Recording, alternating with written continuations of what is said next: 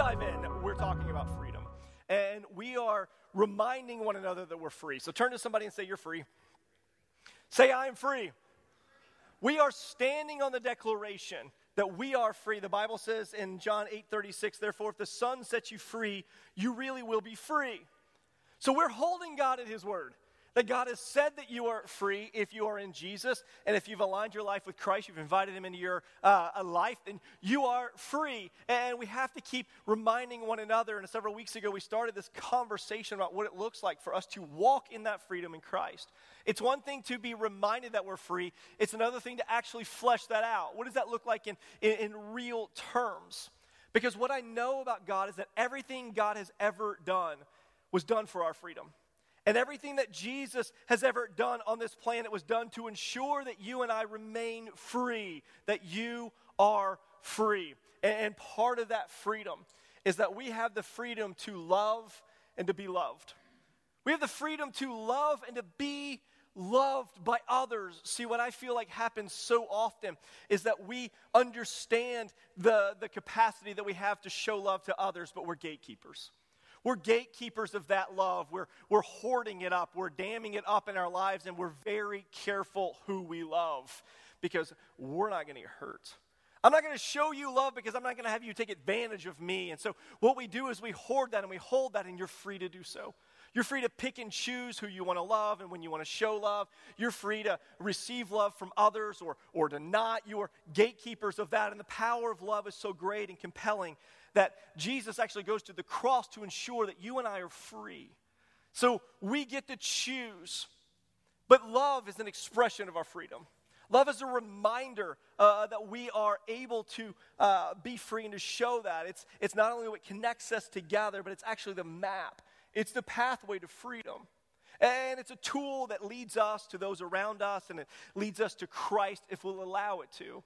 But because so many of us have been hurt over time, and because so many of us have experienced wounds and pains, we're guarded. We're careful. And if we're honest, love is an illusion. It just is. We use the term so frequently that it becomes kind of monotone. It becomes kind of white noise. Like, I love coffee. I mean, I've got like a love-hate. I'm in love with coffee right now at the moment. It's complicated. I love tacos. That's not complicated. That's really easy. I love having a house to go home to. But I love my family.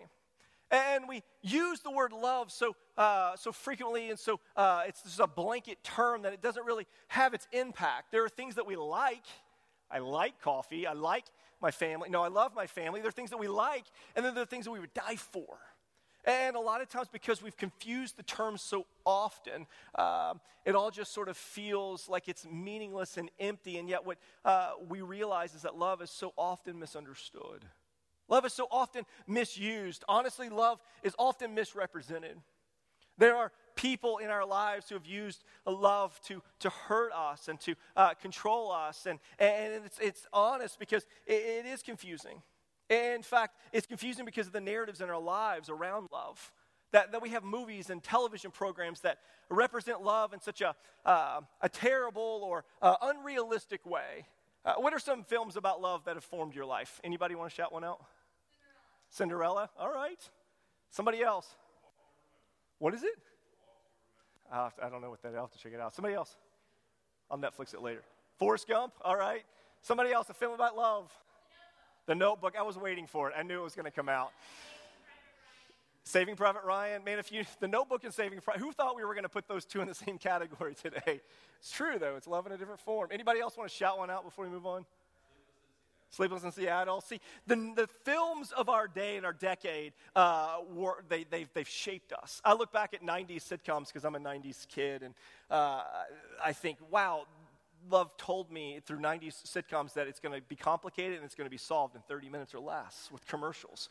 And I'm going to have a problem and it's going to be solved before I go to bed at night. And that's not how love works because culture has shaped and shifted and formed our view of love. We have this warped view of love and it's not fair because there's billions of dollars being made on this genre because it's so personal. Anybody ever been in love? Put your hand up.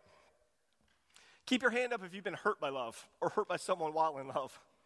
Yeah, if you put your hand down, then there's no place for you here. We've all fallen in love. And we've all been hurt by love. We've all been hurt by someone who said they loved you. We've all been manipulated and controlled by someone who said they were doing it because it was your best interest or because they loved you. We've been hurt in community, a community that was supposed to be safe. Maybe it was a community called church. But we've all been hurt by love. And what happens for a lot of us is that when we've been hurt by love, we start to think that love hurt us. We don't blame the person, we blame love. And we say, I'm not going to fall in love again. I'm not going to love again. I'm not going to trust again. I'm not going to be vulnerable again. And so what happens is we start to guard our hearts. We start to build walls. Some of us become calloused. And depending on how hurt you were, you build a bigger wall. And you say, I'm never going to love again. And we're gatekeepers. We're guarding. We're saying, I might let you in a little bit, but just a little. Because we don't think love is safe anymore. And people who don't understand or know how to love use it as a weapon. And as much as we've been hurt by love and people have used love as a weapon against us, we've used it as a weapon against others, I'm sure.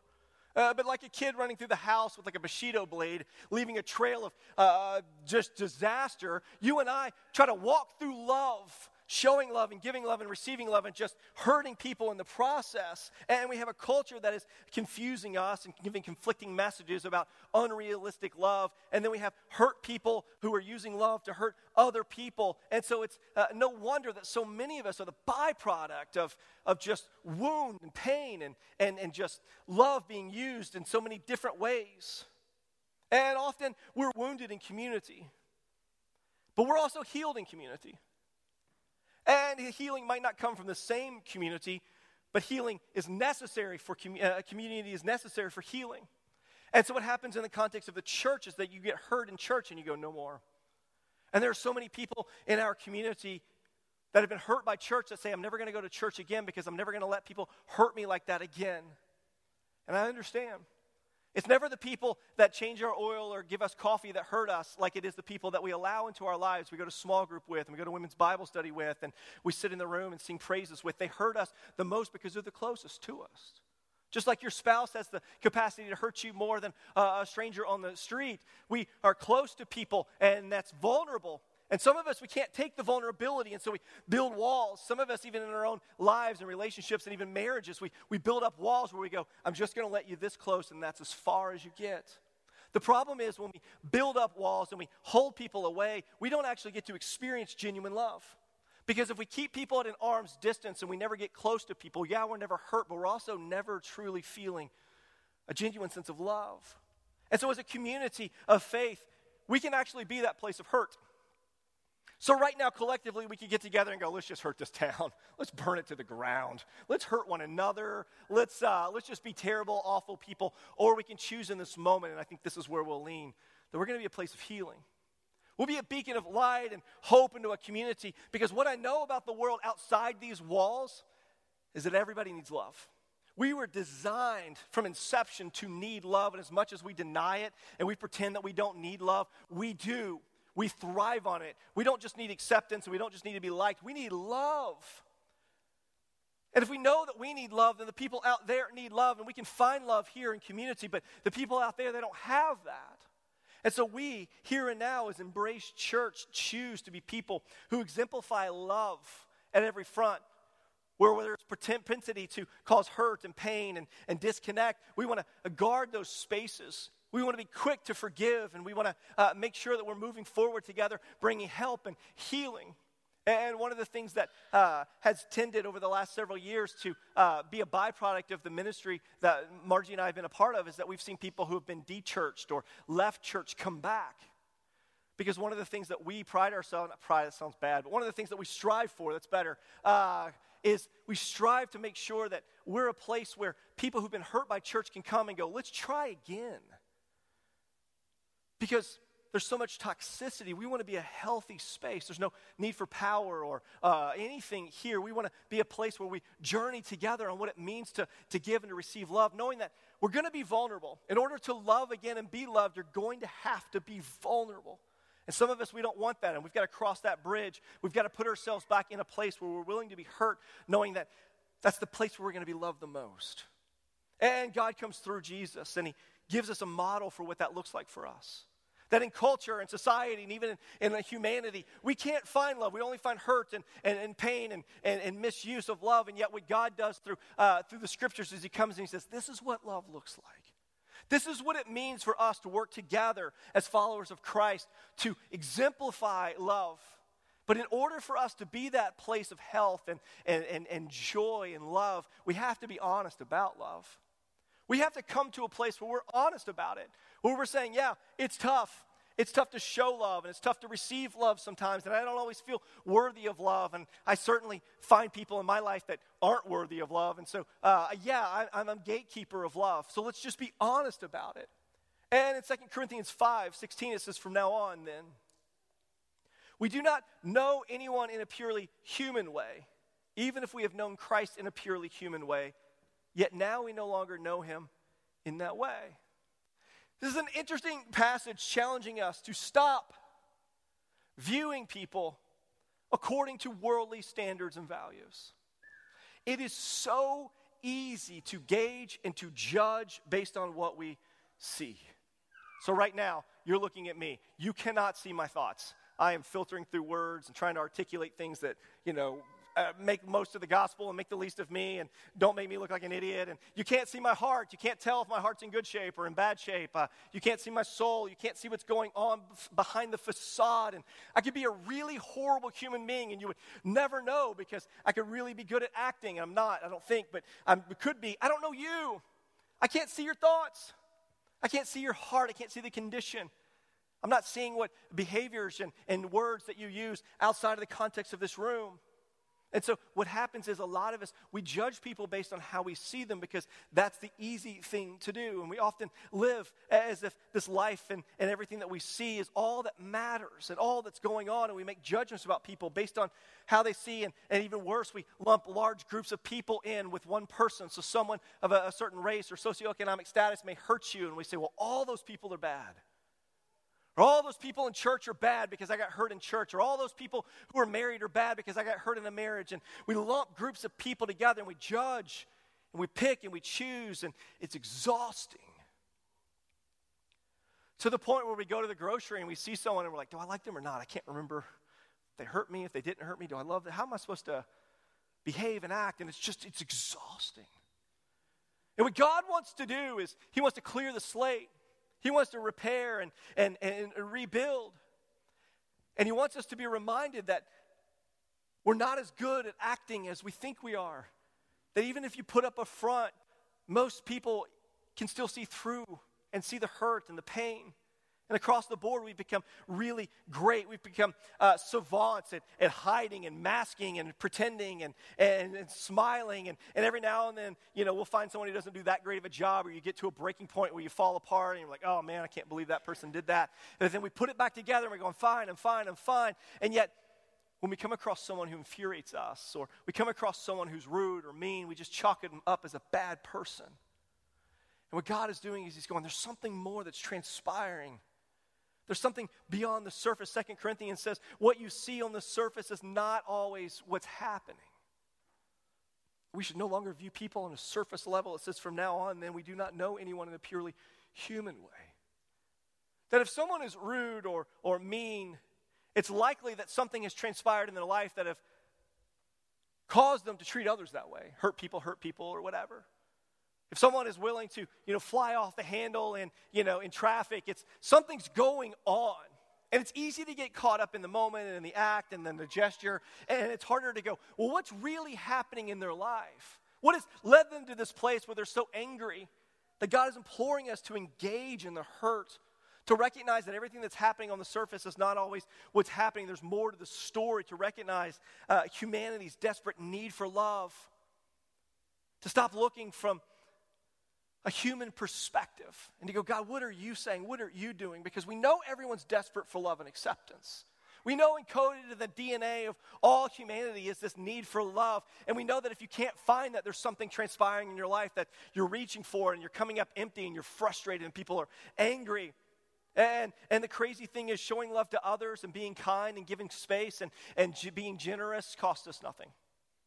To be gracious, to to not just automatically assume that everyone's bad, but actually to understand that there's something deeper going on beneath the surface, costs you and I nothing, regardless of the money that you have in your bank, your 401k, your status in life. You do not have to reach a certain place where you can actually give love. It's free for us.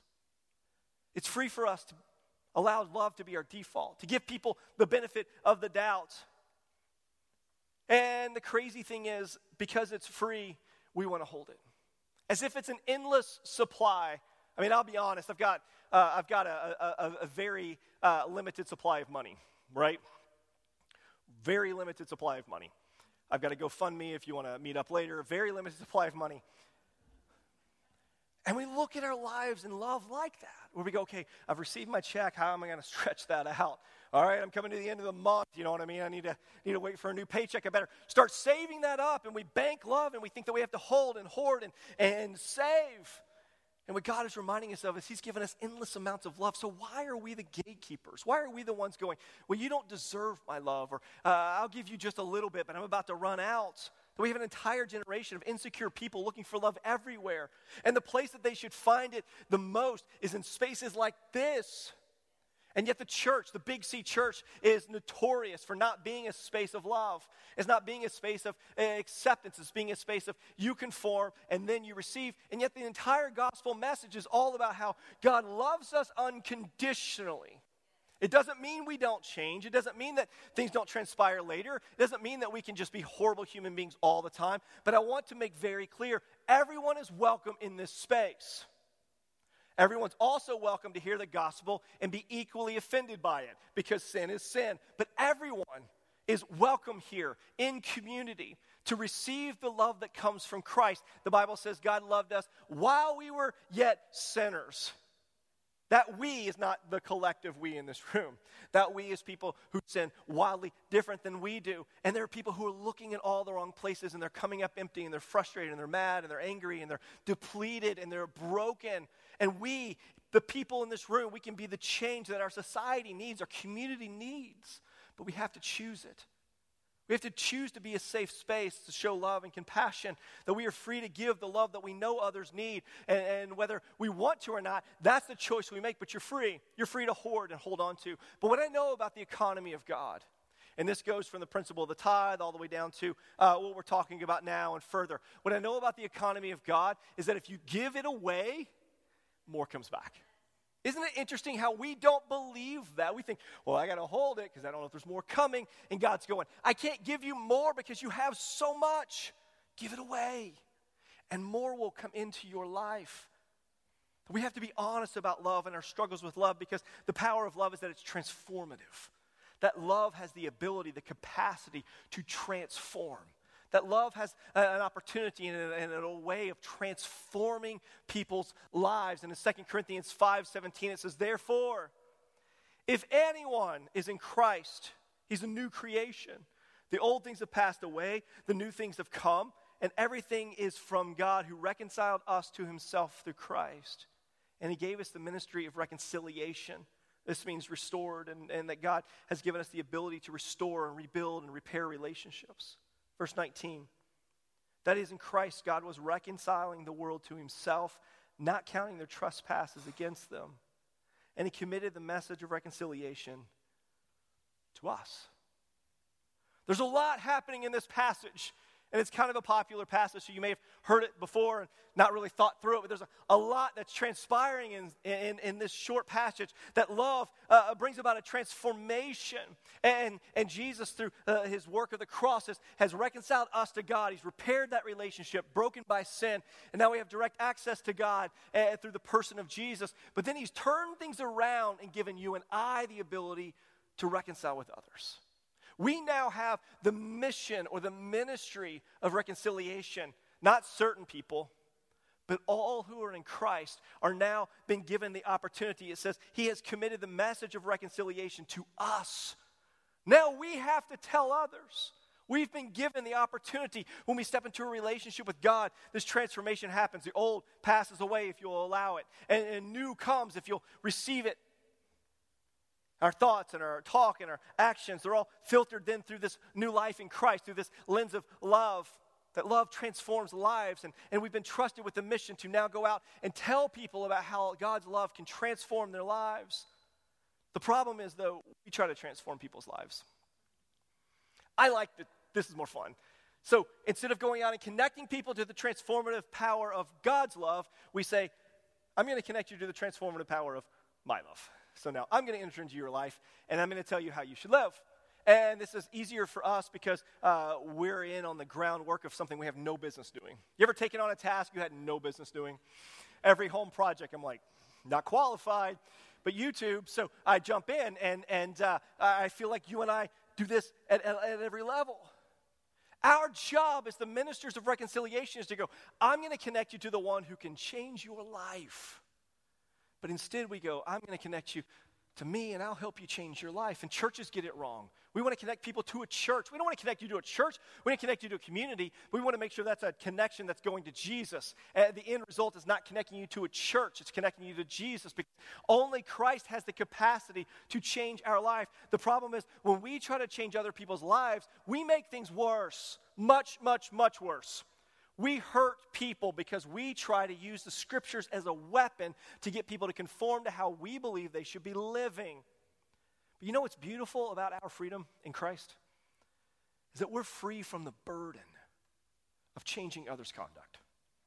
We're freed from the burden of trying to manipulate and change the way other people live.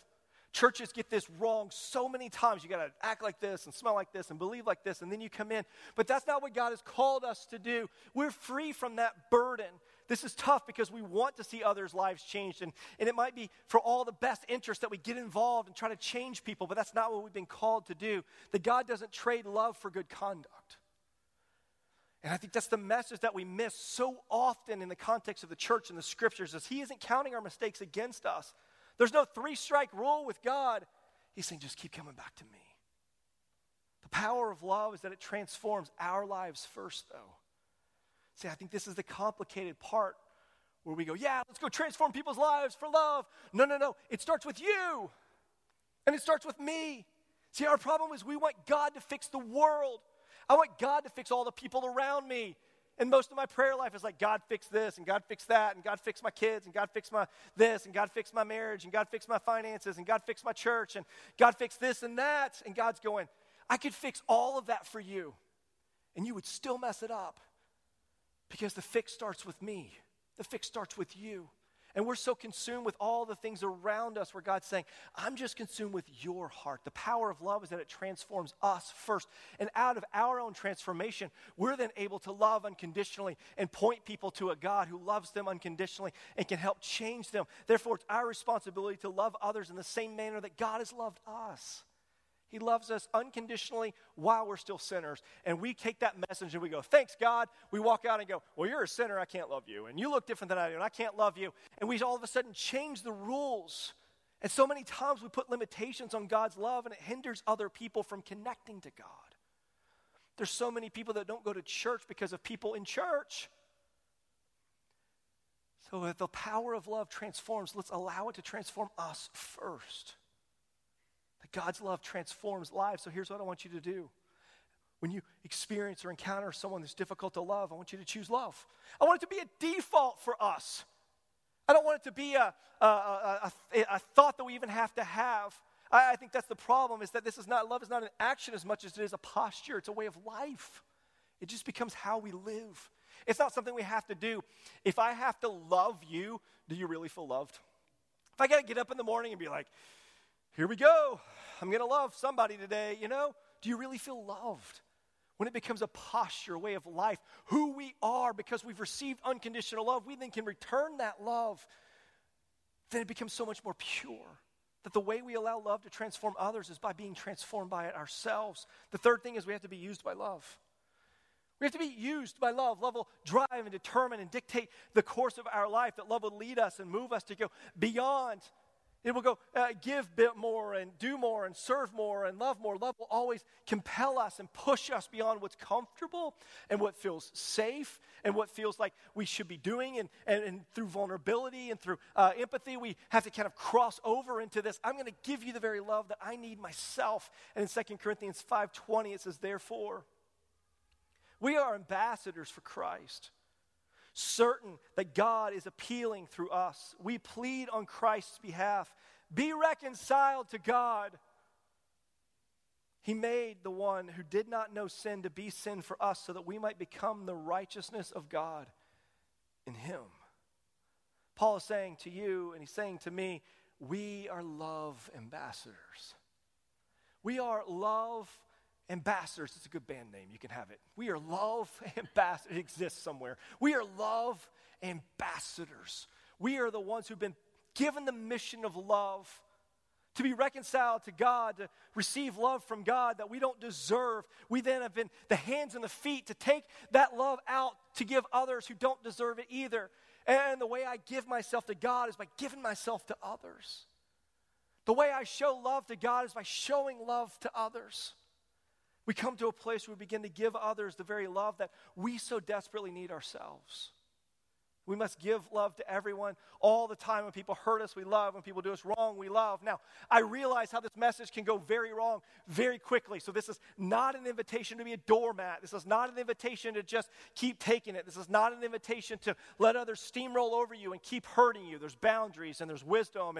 And God gives us the ability to navigate all of this because there are deep wounds that need time to heal and need time before you can show love. And so I'm not asking you to check out and not feel and not believe and not get hurt and just keep putting yourself out there to be wounded again. But here's what I want you to do. The next time somebody hurts you, the next time somebody uses love as a weapon, the next time somebody gets one over on you, here's what I want you to do. I want you to save space for them. I want you to save space. You don't have to return love. You don't have to forgive very quickly because, whatever. But just save space for them. That if someone has deeply wounded you and hurt you, hold space. Don't write them off. Don't write love off. Don't close yourself off, because what happens is someone hurts you, we close ourselves to love, and then we can't open up and receive love anywhere else. So just hold space. Holding space doesn't mean you continue to allow others to hurt you. Holding space means that you're giving an opportunity for the ministry of reconciliation, for God to come in and to rebuild and restore again. That there's that potential. Holding space means you don't allow bitterness to enter into your life, anger and malice to fill that space. That what happens so often is if you hurt me and I don't hold space for you, there's no chance for the ministry of reconciliation to transpire. We're done. And if I do that with enough people, I find that I'm living on an island. My island gets smaller and smaller because, let's be honest, we're going to hurt one another. You're going to hurt me, I'm going to hurt you. That's just what we do in community. We don't mean to many times, but it has the potential to do that because we open ourselves up to that. And so we don't want to be on an island. God says, I don't want to build islands. I want to build bridges. I want to build ministry reconciliation. And I'll be honest, I've had people hurt me and talk bad about me and say things that are damaging to my character. And I don't write anybody off. We hold space, and it's really hard because writing off is way more fun. But we hold space and we say, God, enter in your time and in your place to rebuild and to restore so that you may get the glory. See, God doesn't get glory when we write people off. Oh, would you say to me again? All right, we're done. And when you move on, right? God doesn't get glory in that, but he gets the glory and honor when we leave space. And then God works on the human hearts, and there's repentance, and amends are made. And then God's name is known, and then the church just grows, and the church gets stronger. And people in our community go, those people, they might hurt each other, but they save space, and there's reconciliation. And a lot of us were the byproduct of hurt and wound to the point where we're getting less and less people, and you got to keep going to another community of faith to find people who aren't going to hurt you. And this isn't the place because there's possibility for hurt here. But if we'll all take the posture of love as a default, and we'll all hold space for one another, hold space for me.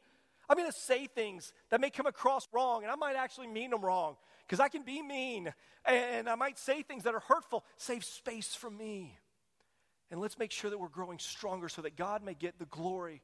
So can you imagine living with unbridled joy, knowing that you've been loved and cared for unconditionally, and then showing that love and care for everyone, where you see people in the store and you don't have to dodge them, you don't have to duck your head and go, I don't want to talk to them. We just hold space and we love and we smile and we wave and we say, in God's time it's going to be restored. But the lie of love is that it's a feeling, when in reality it's a way of being. When love is always a feeling, when we don't feel like it, then we don't exemplify it. But if it's a way of being, it becomes who we are. We give and we share and we show love all the time, and we never have to question, does this person deserve my love? No, they do, because God has given it to you unconditionally. But in false love, your aim is to use other people to fulfill your happiness. And we see this play out all the time. Your love becomes conditional. You give it only when they deserve it, only when they've jumped certain hoops. But the harsh reality is there's no human being capable of deserving or earning love. And that's why Jesus had to come to show us a better way, to say through Christ we are reconciled to God. And now that reconciliation has been placed in our hands. And what we need is love from someone who doesn't need to love us back. We just give and say, I'm going to give you this love. I know you can't return this, but I'm going to give it to you anyway. I know you don't deserve it. I'm going to give it to you anyway. But what we need is we need love that comes from God. Wherever you've been looking for love, if it's left you empty, if it's left you as a less of a person, then realign your life with God, because when we find love from God, it's overflowing. It's always flowing. And so we find love and validation in Jesus, and in return, we end up giving that love and validation to everyone around us.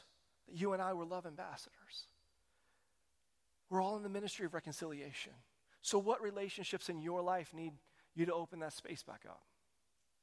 What people in your life have you written off and closed off? And there may be some instance where you've had to do that. And I understand that I'm not playing therapist here, but you've got to do what's best for you, is creating boundaries and on and on. But there are spaces and people that we write off too quickly. And so can we save space? Can we open that space back up?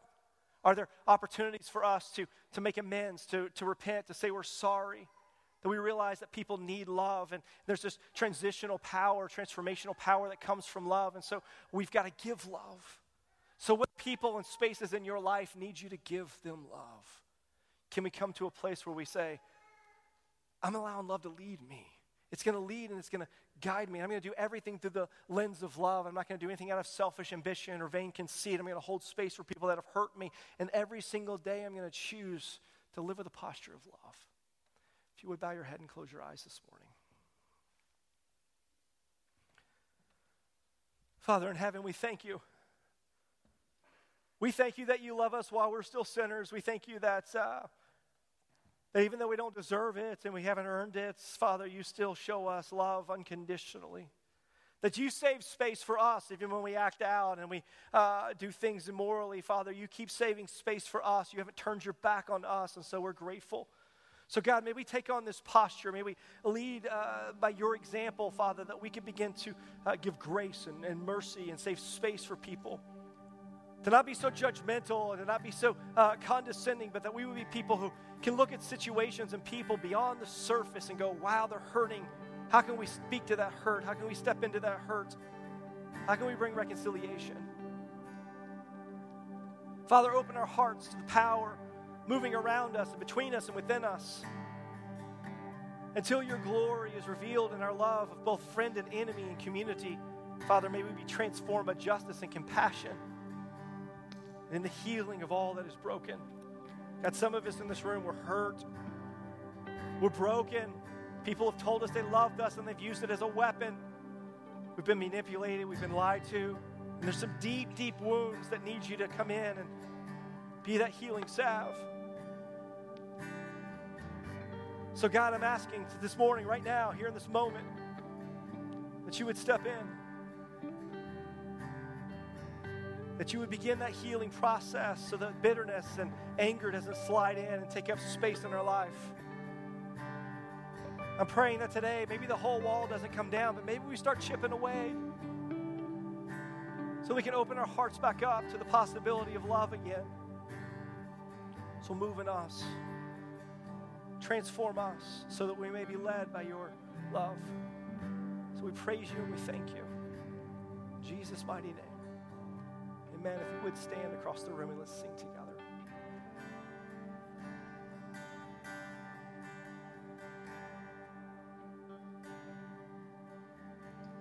Great is thy faithfulness, O God, my Father.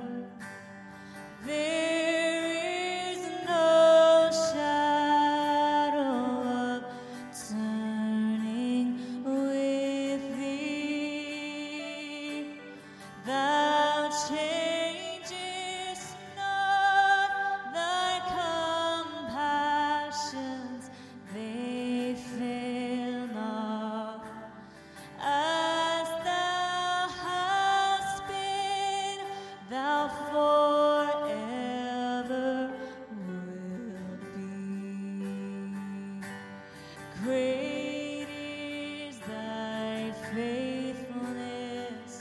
Oh, great is thy faithfulness. Morning by morning, new mercies I see. All I have needed, thy hand hath provided. Great is thy faithfulness, Lord, unto